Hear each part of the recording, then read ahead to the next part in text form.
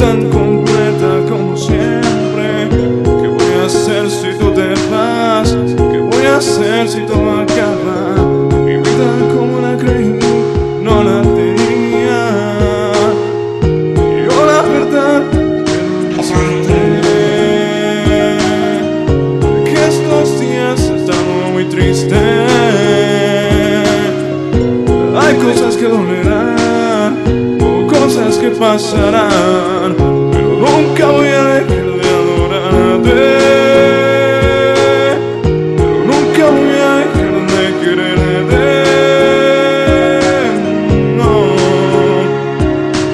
Y estoy muy cansado de saber que no quieres ver la realidad. Yo te quiero a ti nada más. Solo existes tú. Llenas mi mundo y no hay nadie más. Y no hay nadie más. Y dime qué puedo hacer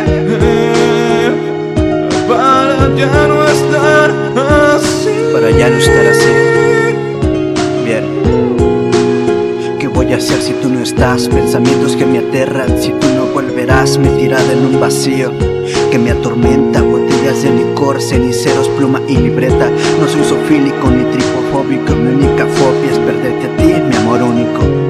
Jaime Sabines, espero curarme de ti, pero yo ya no lo espero. No existe amor en paz, como dijo Paulo Coelho. Amo tu locura, tu forma de ser y el color de tu cabello. Yo no he perdido la práctica, sigo siendo un caballero. ¿Qué voy a hacer si tú te vas para siempre? Por ti sentí lo que nunca había sentido en el vientre. No soy el mismo con tu partida, mi corazón agrietado por tu herida. Ya no hay salidas, soledad es mi compañía y una fotografía que se ha convertido en estas líneas. Dime, ¿qué voy a hacer sin ti? Ese juntos para siempre llegó a su fin. Oye, quiero pedirte una disculpa si te he fallado, si te he lastimado. Te lo pido desde lo más sincero de mi corazón. Bien. Es Gael en los coros y el Rasyon 2013. Te amo.